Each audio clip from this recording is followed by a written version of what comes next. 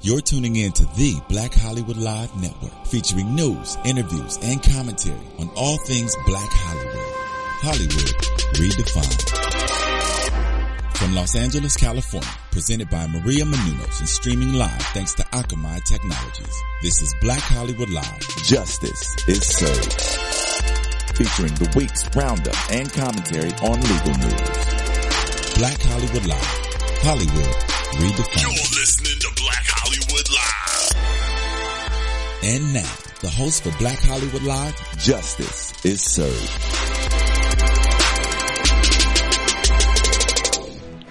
Welcome to Justice is Served. Among our topics today, the brutal gang rape story told by Rolling Stone magazine has unraveled. Is it shoddy journalism or an incredible liar? Also, we will discuss whether Floyd Mayweather is on the hook for murder, simply for telling his friend to leave a cheating wife. Also, Uber is in big trouble. California district attorneys have filed a lawsuit against the multi-billion-dollar ride-sharing company. Plus, Mark Wahlberg's accuser has forgiven him, and the question is whether the governor of Massachusetts will issue a pardon. And Cosby speaks on the sex scandal. Not Bill, but his wife, Camille.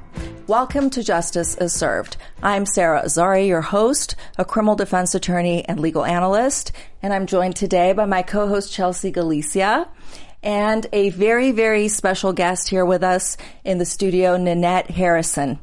Nanette, thank you so much for accepting my invitation last minute to make it here and join us in our last show of the year. Nanette is a decorated journalist of over 20 years. She has extensive experience in investigative journalism, producing television, and as a creative strategist for all types of media. She is also the co-founder of Miss Revolutionaries, a feminist social media political platform which reaches over 1 million people per week. I can't wait to check that out, Nanette. And could you tell us a little bit about what that is? Absolutely. Well, Miss Revolutionaries is really primarily a social media organization that was founded by a group of a few people who 2 years ago got, women primarily, who got very active with the, all of the laws that were coming out against women's reproductive rights, state by state. And there was a big action that was planned, for a specific day in April, founded sort of by a woman out of Michigan. And it all happened really right on Facebook, that everybody just kind of joined this group and everybody got completely active quickly. And we did this day, march and an activist type of thing. And I became, just by pure serendipity, the director of that for Los Angeles. And out of that, I met a lot of really wonderful people. And once that action was over, we decided that we wanted to just sort of go out on our own, because while we liked the idea of feminist rights and even reproductive rights, we all were very political and we wanted to really talk about a lot of other things. And so we launched Miss Revolutionaries, and we have a Twitter space and a Facebook space. And we actually do participate in on-the-ground activism from time to time also. Sounds fascinating. And on Facebook, how do we find that? It's Miss Revolution. It's Miss Revolutionaries. Mm-hmm. Okay, yeah. And on Twitter as well. Yeah. Okay. Make great. sure you find the community page, because we have a group page, but that's become not as active as our community page, which is our fan page. It's really active. It's very fun. It sounds fantastic, yeah. And I look forward to checking it out.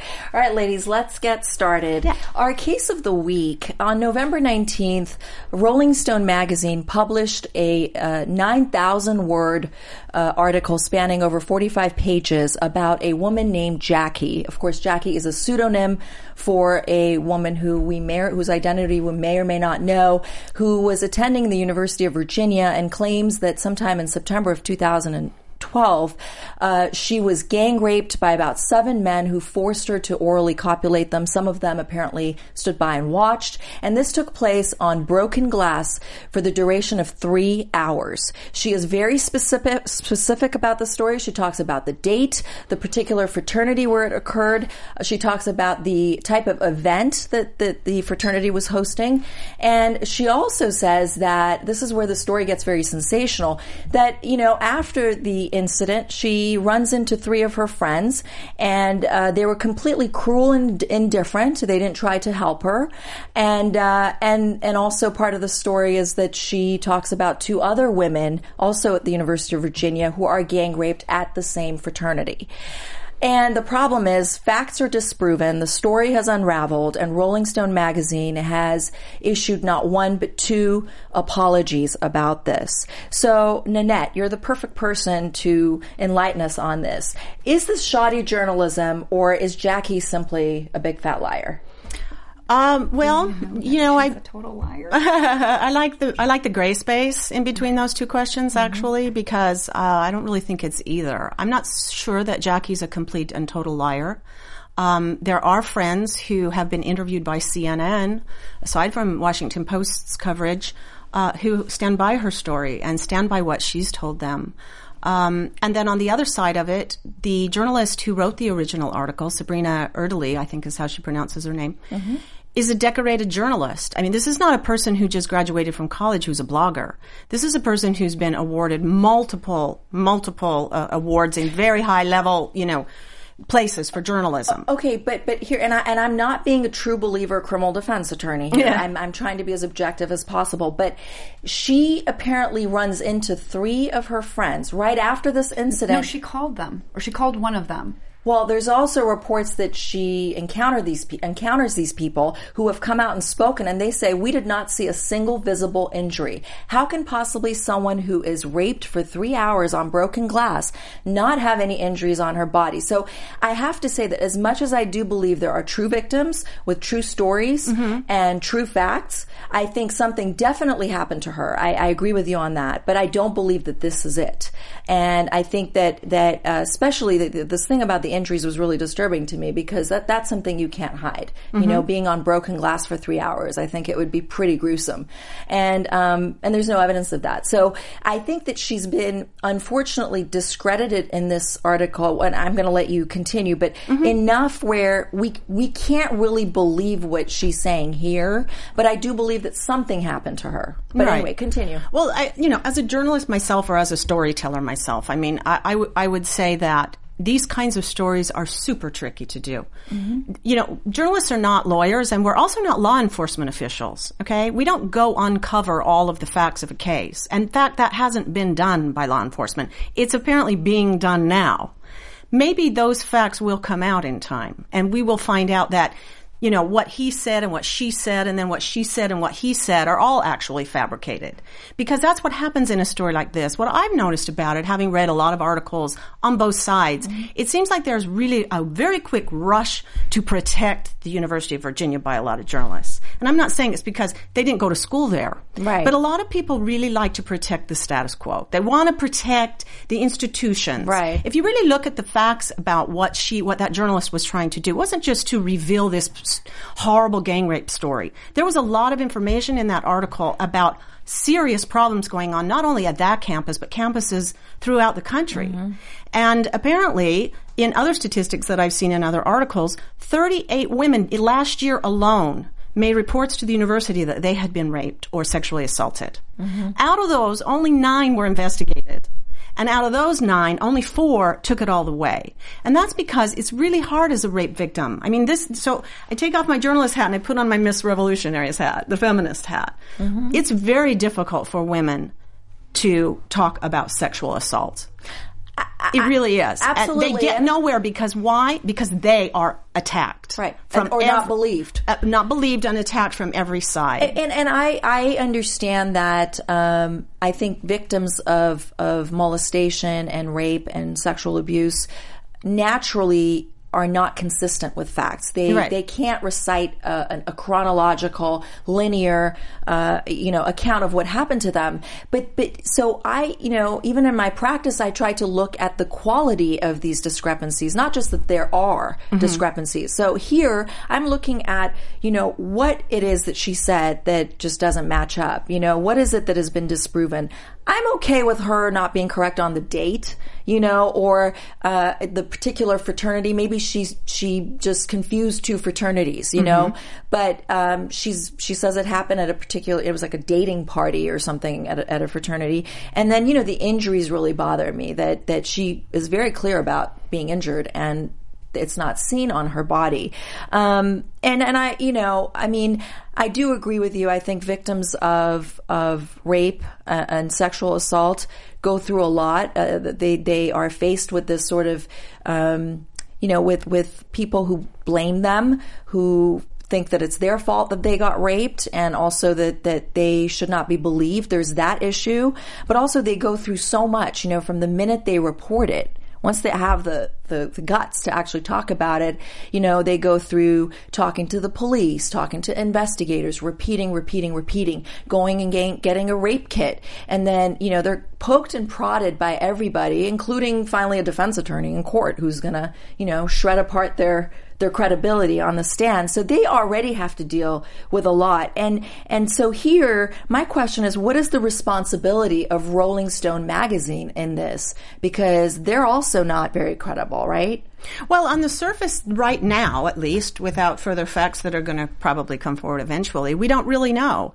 I mean, I find there's just strange stuff that doesn't pass a smell test for me with this particular journalist. Mm-hmm. She is decorated. She has done very serious stories for Rolling Stone, even on the sexual assault situation in the U.S. military. Mm-hmm. So she knows what she's doing. So there's something that's unanswered here. I would like to hear from her. Apparently I wouldn't say she's gone into hiding, but she's sort of backed off and nobody's really hearing her side of the story. I think that it isn't abnormal for a journalist to take one person's story and really sort of explore that and get a lot of background. It's the advantage of being a print journalist as opposed to a television journalist. On television, you need interviews because you have to have talking heads for your story. In newspapers and in magazines, you get a lot of background that isn't really cited specifically there within the article. And we don't really know who's on Sabrina's list. We don't know who she talked to. We don't know how many people she interviewed. What about on that issue, the fact that at some point Rolling Stones makes a statement saying Sabrina tried to reach so-and-so and so-and-so and was unsuccessful, and so that's why we weren't able to present their story or their corroboration or lack thereof. But then they come back and say, oh, oops, no, sorry. She had an agreement with Jackie not to contact the assailants, and that's why they weren't contacted. I think there might be a misunderstanding. She agreed not to contact the 7 men who she accused of doing this to her because she did recognize one of them from a class that she was in or a discussion group, and then she obviously knew the one who led her to that room. Okay, well, even so, that the 7 men, as a journalist, I mean, I'm not a journalist, but I think journalistic integrity requires the person to go out. In order to say this is the story, they got to present the whole story. And I feel like here, it's a story about Jackie by Jackie. Yeah. Right? I mean, I think it's a good point, and it's a valid point. I mean, I think that it's hard to believe that a person, as I have said, of this caliber of journalistic quality would make such a blatant mistake as to not really attempt to try to get some other, even to try to interview, say, the president of the fraternity itself, or, I was never in a fraternity or sorority, of course, but still, there must be representatives who she could have talked to, from the place itself. But doesn't journalism sometimes show somebody's story, anybody's story? You can't even,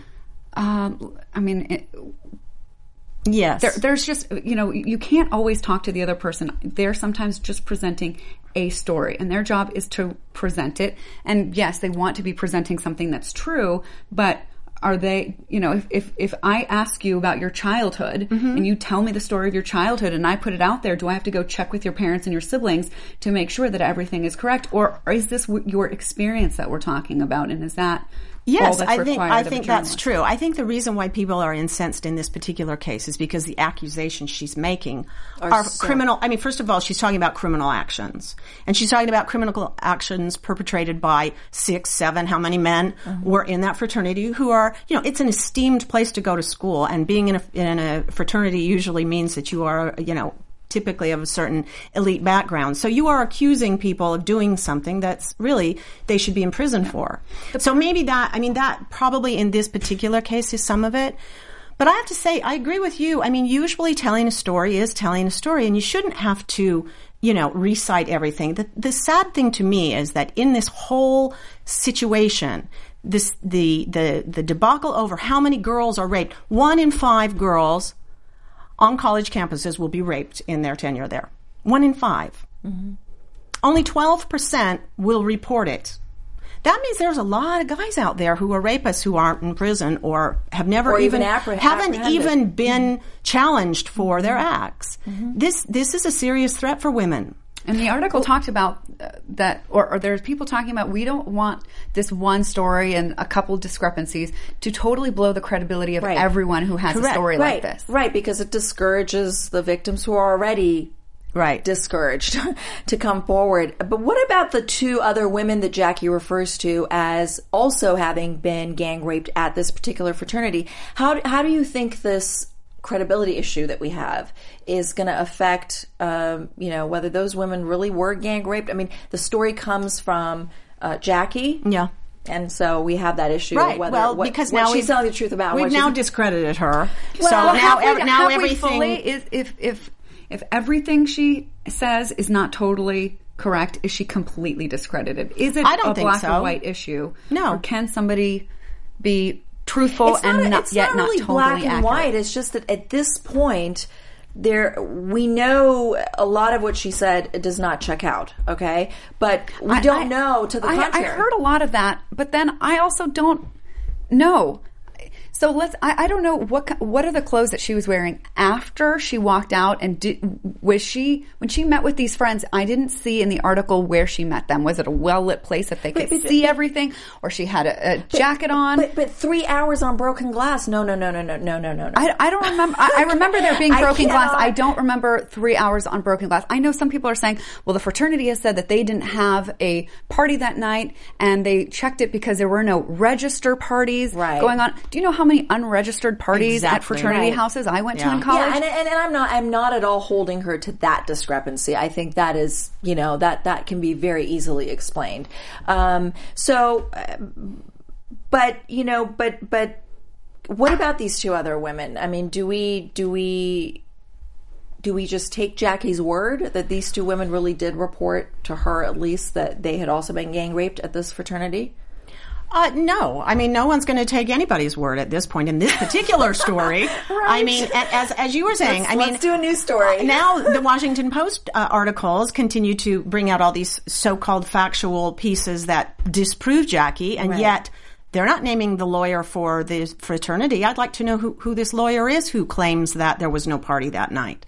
And what is the evidence for that? What is that they're saying it's a fact, but this is now again another reporter saying that his source said such and such. This is a lot of responsibility to put on one journalist trying to tell a story. It is. What is the standard of journalistic integrity? When is it I'm just telling somebody's story, and when is there an obligation to go check out all of the facts and talk to everybody involved? Typically, when you're talking about criminal activity, you do and should have a big responsibility to try your best to, determine the truth of these types of things. I've had the fortune of doing a lot of crime storytelling myself. But I will say this. Typically, it's been from the standpoint of law enforcement. So I'm covering stories where law enforcement and prosecutors or DA's offices have tried and convicted criminals, and I'm using their data to tell my story. And the case has already been proven beyond a reasonable doubt. And you've got court records, and you've got law enforcement reports, and all the police reports and interrogations and stuff. Now, that said, do police lie? Yes. Do prosecutors lie? Yes. Okay. So, is it my job then to go interview everybody from that perpetrator's family to find out whether the police are telling the truth? I've never done that. Yeah. So it's there's all this shady ground. And then on that, I would add every single day in America, if not the world, there are hundreds and hundreds of stories that are presented to us that have complete factual errors about them. Okay. We have whole networks that spend the whole day promoting misfacts. Right? I would love to say one, but I think I would better be served by keeping my mouth shut on about that. it, right? I mean, their journalists are not in hiding and not tweeting anymore because they've been told that they're not journalists. So you see what I'm saying? Yeah. I mean, to me, it's sort of a slippery slope to say, only in this case was it required. But everywhere else, no, it doesn't matter. And if you bring up Ferguson, you can say exactly the same thing. There's a witness right now that's been virtually discredited by a journalist. Mm-hmm. No one's talking about it. It's Yeah, like I saw one article about it. it's like gone away already. I just think the more serious the allegations are, and you kind of mentioned that. I mean, this is you know, you've got the victim's life, but you also got the life of 7 men, some of whom or all of whom may be innocent. I mean, you got to also take that into consideration. We don't know what happened, and you got to be really careful. I hold the journalist very responsible. I think when you're dealing with a situation like this, you've got to be really careful about what you say happened by whom. I mean, I think I agree. You know, fair enough. Now, whether it's the fault of Jackie or Rolling Stone, how much damage does this do to true and legitimate victims out there? And Chelsea brought this up a bit ago, who now will be yet more reluctant to come forward. What do you think? Because you also have your Miss Revolutionaries experience. So yeah, it does a lot of damage. I mean, it's already bad enough. And I think that, well, I will say this. The new wave of feminism is great because I think young women are really, they've had so much history and so much to learn from other feminists, and I think that they are starting to see the game that goes on. And in order to fight against it, they do have to be willing to stand up and make their voice be heard. I mean, you asked about the other 2 rape victims, if they exist. It would be fabulous if they'll come forward and be interviewed on a camera.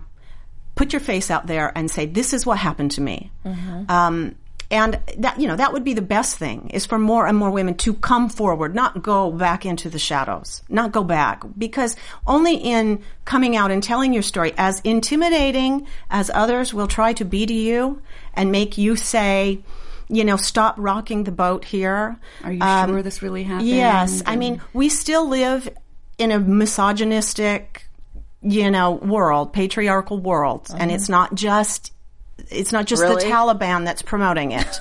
And so we have uphill battles to fight. Right. And, you know, I would say I'm going to reserve the right to give Jackie the benefit of the doubt. And say that when I've never been a victim of sexual assault, and so I don't know what that really feels like to go through that. But people who are experts in that field say that most women don't remember the details. So it isn't even surprising, frankly, if it wasn't even that fraternity house. Right. You know, right. When you're in college and you're 18 years old, and, you know, when you're 18, I mean, I have a 17-year-old son, so your mind is really not completely all there all the time. Right. And you're into having fun. And you're into impressing boys because you really want to fall in love and you really want to find a boyfriend and you're willing to kind of play the games that boys tell girls they have to play. There's drugs. There's alcohol. There's a lot of factors that go into it. Right. It's still not her fault. If it happened, it's not her fault. It was the choice of the men to do what they did. It was their choice. And they perpetrated violence on another person. She didn't ask for it, assuming it happened. Right. Yeah. So I hope more women will come forward and talk. And at this point, even Rolling Stone hasn't recanted the story. They've just come out and said, we apologize for not reaching out to the accused because we had an agreement. No, but don't forget, they also said, we apologize for misplacing our trust. They recanted that part, and they took that back. And they said instead... But you've already rung a bell. I don't care you took it back. It's already out there that you are throwing this woman under the bus. And what if she is telling the truth? Or I believe something did happen to her. So even that bit that has happened to her, you've essentially thrown her under the bus after writing 45 pages about her and her story. You know, I'd like to add something important, I think, on this issue.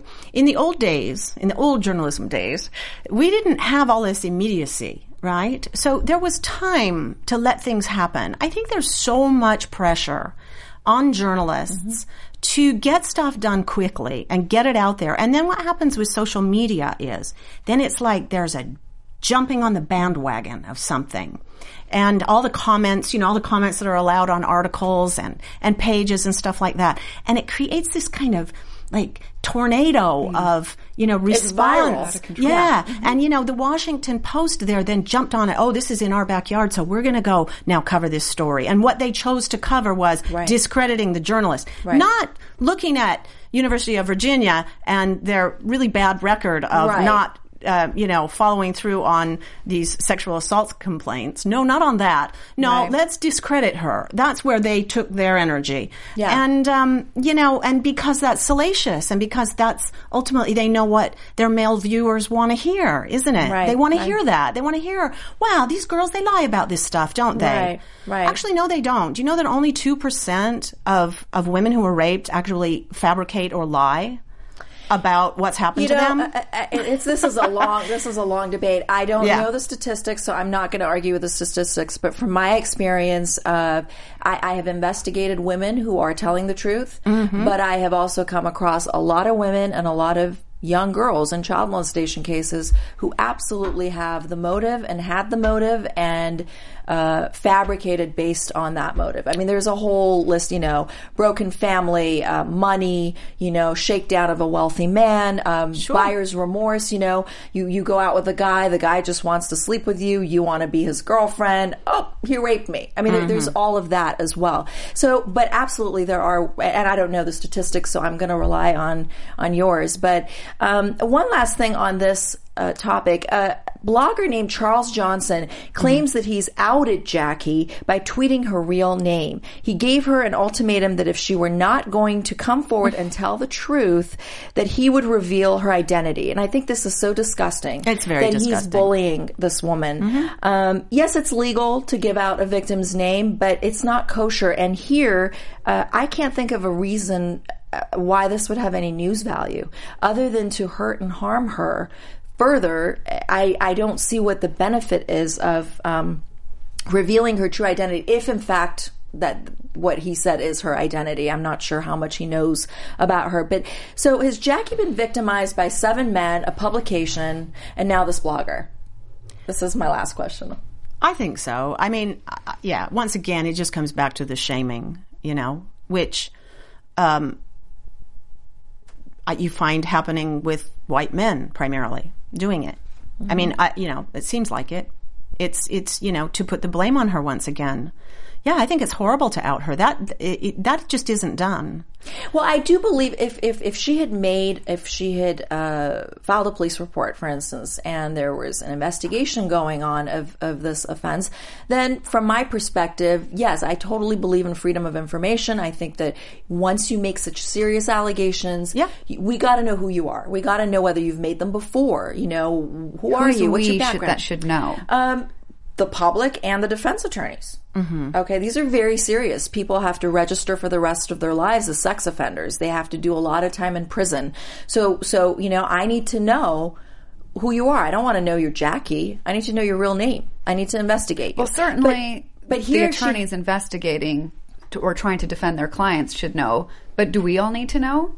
Well, I believe in freedom of information, and I think that, perhaps. I think that but that's my point. She did not make a police report. So I feel like there's less of a need for us to know who she really is, and it goes back to creating a safe environment for victims of sexual assault. And I think that far supersedes and trumps any freedom of information that we might have in knowing her true identity. Anyway, so it'll be interesting to see how this story unfolds in the weeks to come. I think there's more to come. Yeah, I do. hope so. I don't do think know that the this truth. journalist, based on what I can tell of her background, I don't think she's going to just disappear into the night and never answer these accusations. She might just be on vacation for the holidays. She has her career at stake also at this point.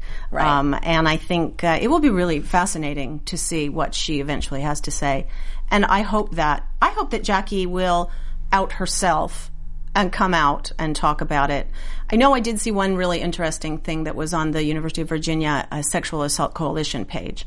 That one man who apparently is a member of the fraternity has hired a lawyer who represented a dozen or so perpetrators of sexual assault on campus before. And he was named. There was a name attached to it. So I think that... The lawyer was named. The lawyer and the college student, the client. Okay. So they asked, the question in this particular page was, why did this person hire this lawyer, and what is he worried about? Well, in time, some of these names will come out, and the police are investigating, and, it's hard because what will be the evidence? There is no evidence. I mean, the fraternity was cleaned up after the party, and she didn't go, to the police, and there is no rape kit, and so it's really hard to prove. It's he said, she said. And, absolutely. All right, so on the docket, the spotlight is on Floyd Mayweather, who about a week ago Sunday was speaking, or I should say meeting his rapper friend Earl Hayes on FaceTime. Very early morning hours, like 7:30 in the morning on a Sunday. And while they're talking, reportedly, Floyd tells Earl that, look, your wife, Stephanie Mosley, is cheating on you. She cheated on you with rapper Trey Songz. And this is just bad for your reputation, man. You got to leave her. Something along those lines. And the next thing that happens is Mayweather puts down the phone. There's 12 gunshots. He apparently goes into the bathroom. And Earl Hayes, we should what did I say? Mayweather. I'm sorry, Earl Hayes. Sorry. Earl Hayes goes into the bathroom and shoots and kills Stephanie Mosley. He then comes back to the FaceTime call and shoots himself. And this is while the police are trying to break into the apartment. So the issue here is does Mayweather, Chelsea, you and I have been talking about this, have any liability in the death of these two people? Well, criminally, I think it would be a pretty slam dunk no. I agree. He had no intent. Civilly is where the conversation gets more interesting because it's conceivable, I don't know about very practical, but conceivable that the family, especially Stephanie, would file a wrongful death claim against him if a lawyer were to find a way to show that his conduct somehow caused her death. And I have read two accounts. One is that Earl called Mayweather to say goodbye, and the other that Mayweather goodbye meaning that he was going to do this. Yes. Okay. And that Mayweather tried to convince him out of it. And then the other account I've read is that Mayweather was the one that called Earl that morning to say, you got to leave her. If you don't leave her, you're weak. And that is apparently what inflamed him, incited him enough to where he went, grabbed a gun, and just killed her while she was taking a bath. And isn't it, there's reports that Mayweather did not even know that she's home. So my problem is with imputing, liability to him. If he didn't even know that she's in close proximity, how could he be liable? Yeah, we don't know these details. The LAPD did interview him, but has decided to keep the details confidential, so we don't know if he knew, although I don't think it's really unreasonable that he would know that this man's wife was home at 7, I believe it was a Monday morning. Oh, it was. So the only reason it seems more likely that he might have be facing a claim is because he is a deep pocket and he doesn't hide it at all. His nickname is Money. His Instagram pictures are often of, suitcases money or flaunting it. And so, because our laws are so arguable, there's not, fixed and we can decide here it's a yes or no. Right. There could be a reasonable argument. This brings me to the next question is, do you think he's responsible for the deaths? Or, would they be coming after him because they think he's responsible for the deaths, or frankly, he's just the only man alive with a deep pocket? Well, they could feel that he is responsible and that it's worth their fight to go after it because he has such a deep pocket. They can at least name him as a defendant in this lawsuit, right? Yes. It's okay. And, Floyd Money Mayweather, he has a history of buying his way out of legal problems. So what do you think is the likelihood of him being able to buy his way out of this type of lawsuit? Well, we should say that nothing has actually been filed, so we're really just having a fun discussion about whether it's legally viable. Exactly.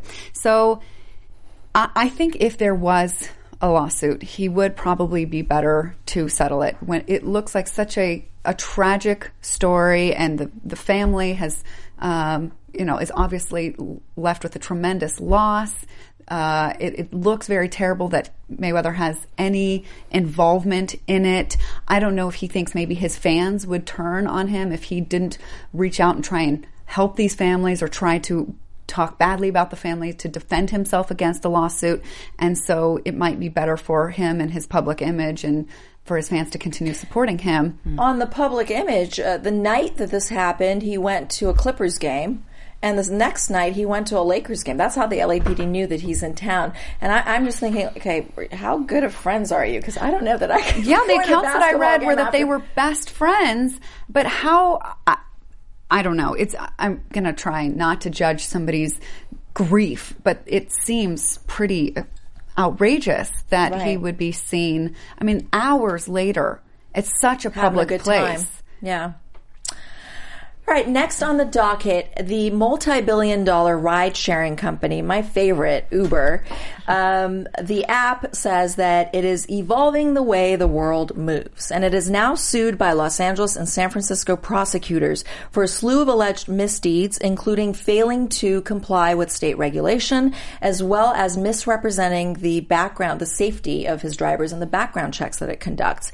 So is it the state that is trying to find a way to regulate because it is providing transportation to the public, or is it really to generate revenue because of Uber's popularity? Well, I think Uber's ability to generate money is good for the state because then they pay taxes. So I don't know if that's the real reason. I think that there are some legitimate safety concerns on this, and when this company claims that it does really good background checks, and then it turns out it leads the industry. Right, I'm quoting, and that is where they have said something that is not accurate, and so they are being held to account for it. So, it's because I think they don't require fingerprints, and fingerprinting is the one sure way you're going to know that this driver is this person. Otherwise, if you're just going by driver's license number, social security, and name and last known address, you're not really sure if the person that passed the background test is in fact the driver. So they are saying that they've got the industry's leading background checks, but they're not even doing fingerprints, right? So they're not. Okay. But they are the industry. I mean, they are for me. I take it every day. Who's their competition exactly? Well, Lyft. I mean, if you look though at the way taxi services have gone for decades past, it has been seriously controlled. That's what medallions are all about, and buying them and being prepared to run a company like that. And then Uber sort of came in and sort of squashed the whole system by which all of that was done. So, and there actually reported incidents with that involve public safety. I think that's why the DA's offices in LA and San Francisco have gotten involved, because in San Francisco there were two incidents. One was a passenger was attacked in September with a hammer by an Uber driver, and it left him without an eye. And then the other time in San Francisco, someone was assaulted verbally and physically by the driver. And what Uber does, I mean, all they can do is just suspend the account of the driver. It's not like they terminate it. Yeah, terminate it, and that's it. In India, far away from our borders, a woman was raped a couple weeks ago by an Uber driver. Allegedly, of course. Well, I don't know. In India, you might just be on the hook the minute you're accused. But Chicago, someone was assaulted, and a lawsuit was settled. And then there was a kidnapping here locally in West Hollywood back in the summer. So there have been issues with it. But the lawsuit claims, and I'm quoting, that Uber ignores any laws and regulations that get in the way of the company's rapid expansion into the market and aggressively fights any regulatory enforcement efforts. But Uber, to me, is a smartphone app. It's a technology platform, just like Airbnb, that connects a passenger with a driver, right? And so my question is, can it be ultimately responsible for passenger safety? Well, that's the thing, is that they do time and time again say, we're an app, we're a technology platform, we're not a transportation company, we don't control these cars. They're not our cars. These are independent contractors, and they do that. But then in other public statements, they say, we take the safety of our riders very seriously. That's the problem. Now they're making it sound like they have some dominion and control over That's the problem. them. It's when it works to their benefit, they are a broker, intermediary, just connecting the passengers and the drivers. And then when it doesn't, because they also take 20% of the fare, right? And they regulate the fares. When it's downtime, they drop the fares. When it's peak time, they have surge fares. And they're obviously now starting to realize that they have some responsibility for safety, because they're all charging us $1 extra now just to ensure the safety, right? Which is kind of funny. Right. I love Uber. I'm sober and I still take Uber to work. I get a lot done in the back seat. But I think they're acting like a manager of independent cabs. I think that's what's going on. Without any of the regulation or responsibility that taxi cabs have. Exactly. And a company is going to try and do what they can to maximize profits. And to some extent, you can't blame them. But for others, when it comes to safety, I think they should be at least working with the authorities to prioritize that. Hopefully they are serious about that, and it's just not pretty PR statements. But I don't know if, anybody will ever be ultimately safe in any situation. After all, there are stories of assaults by cab drivers. So no system is This is not perfect. Yeah, I absolutely agree with you. And I think the spotlight is on them because they're the popular kid on the block, And Lyft settled. They also but they're also in their evading regulations are totally perhaps evading too many. Right. The Public Utilities Commission regulates ride-sharing companies like Uber and Lyft ever since September 2013. No, they do, but they are shorthanded. They only have 26 or 25 investigators in the whole state, and they've been requesting data from Uber, and Uber is like, yeah, whatever. I mean, they're not complying, and that's the problem. And that's this lawsuit is trying to get the Public Utilities Commission to be a little more firm with enforcement and Uber to comply. Lyft had a similar warning by the DA's office, and they settled for $500,000 with a promise that they're not going to make misrepresentations about the quality of their background checks, and that they're going to prohibit their drivers from entering airports, because near airports you have to pay certain fees. So they've made this promise, and they've paid, and they're out of the picture. And my last question on this is, shouldn't Uber just stop resisting local authorities and finally be a good kid and follow the rules? Because I think as this keeps going on, it's bad publicity in a way for Uber. Yeah, but Uber has since the beginning faced problems from, cab companies and the regulations, and they have to some extent been very successful in working around whatever is there. I mean, they're valued in the billions of dollars, and they're only, 4 years old in the capacity that they're operating now. So on one hand, what they've been doing so far is working. Maybe at some point they'll begin to care about these complaints and try and work with authorities.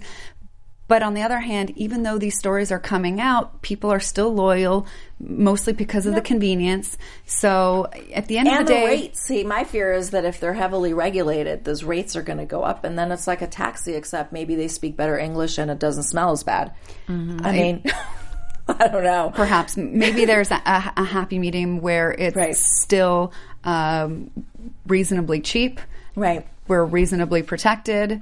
The company makes money, the state makes tax revenue, and we can all... And everybody's happy.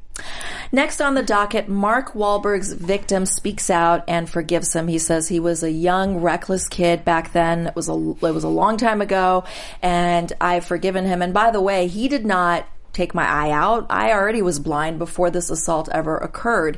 He also says that he wants to see Wahlberg get a pardon from the governor of Massachusetts. So if the victim has forgiven him, shouldn't the state of Massachusetts also forgive him? Not automatically. It's nice. I read that the victim doesn't know Wahlberg, so he never received an actual apology, but he's more forgiving him just in that he understands that this guy, Wahlberg, was a young kid who made a mistake. So it's nice of the victim to forgive him, but I don't think that's totally dispositive in all cases. Right. And so that factor by itself can't be the reason why Massachusetts takes this felony off of his record. But it certainly works in his favor. Plus, there was a second victim here. There was Mr. Lamb, who was hit with a club and went unconscious. So it's not just Mr. Trin. You know, we were focused on Mr. Trin because we thought he went blind, and we thought that was the worst injury out of the whole incident. But I agree. I think it's it's up to political discretion to grant it, and it's not readily granted. We talked about this last week. And I think that the victim's position here will be taken into consideration, but it's definitely not dispositive. And what about the fact that the injuries that we thought this victim had are no longer the case? So how do you think that So the guy apparently lost his eye in Vietnam in the war, and not because of Wahlberg, and before we had believed. So I obviously, when somebody's considering whether they should pardon somebody, they're looking at the crime that was committed and how egregious what it was. And so that, again, works in Wahlberg's favor, that it was bad. Nobody denies that it was bad, but it wasn't as bad as we first thought that it was.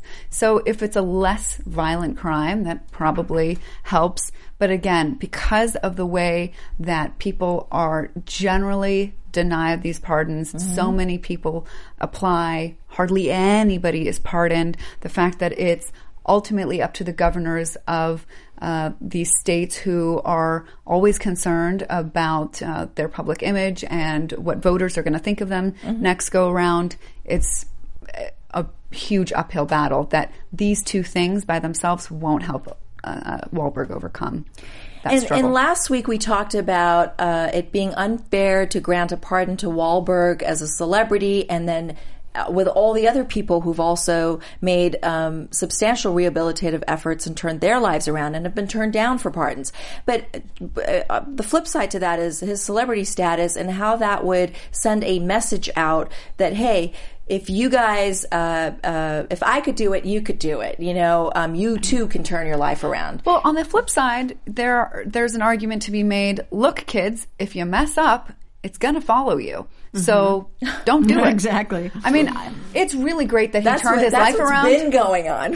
Can we change that and make it, hey, I mean, look, I think we punish people for something they did wrong, and I think we should reward them and give them the opportunity to not have to carry this with them for the rest of their lives. You know, there are people who repeatedly offend and commit crimes, but there are certainly people that I've come across in my career who are really good people who make mistakes. They are addicted to drugs like Wahlberg was, or for whatever reason, they do a horrible thing in their life. They learn from it and they become a better person because of it. And I think that it's kind of, I get that Wahlberg wants this off his record. I mean, his job is not contingent on getting rid of the felony, but I think at the same time, you know, it's the scarlet letter A on his chest.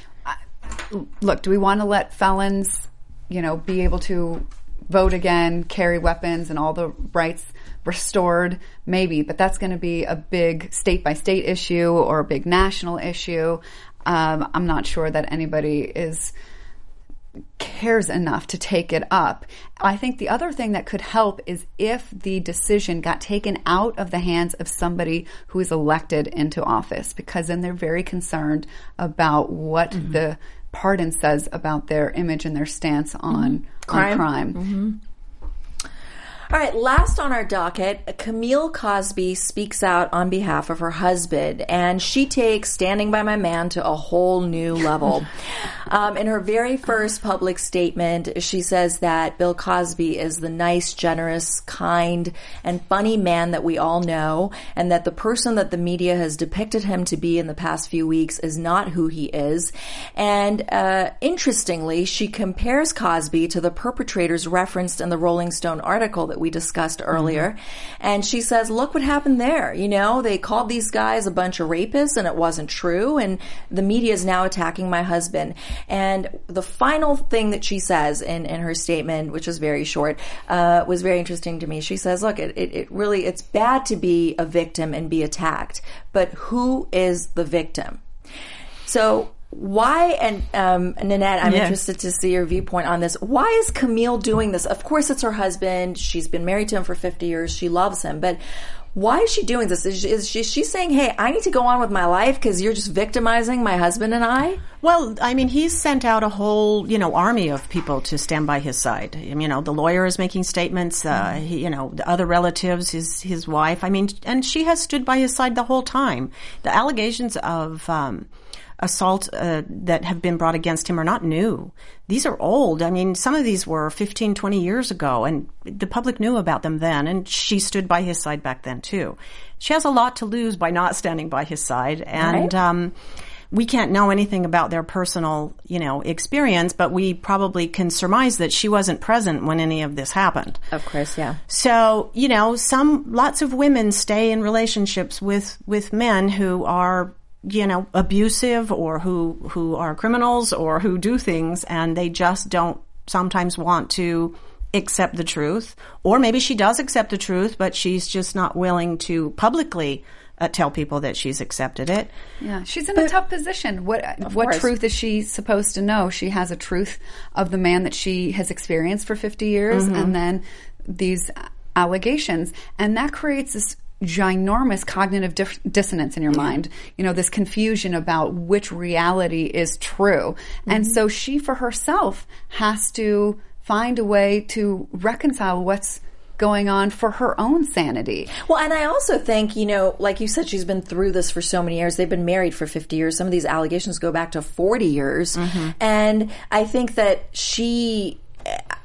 if I were her, I would be like, okay, we've already lived through this. This is now our twilight years to enjoy each other, to be, he's 77, so she's, I don't know how old she is, but she's probably close to his age. And it's like the media is now bringing this back, and it's almost like haunting her again at a time in her life where perhaps, Cosby may have been a player at some point. I don't think he's playing now. And I just think that, it's almost like she has to relive this. Well, I think the media is being unfairly targeted in this. This isn't the media making up stories. The media is sharing stories of women who are coming forward. And she accused the media of not vetting these women. Are these women supposed to be vetted, or are their stories supposed to be vetted? Well, she calls it a witch hunt. And she says it's a witch hunt against my husband. So this victimization of Bill Cosby and possibly her, do you think that it will sway the public perception of Cosby in any way? I think there are too many women. Yeah. I mean, if it were one, maybe even two, which is in the case of the Virginia story is completely different. I mean, there's no way she can correlate those two stories. They have nothing to do with each other. And I think that, I think she's in denial.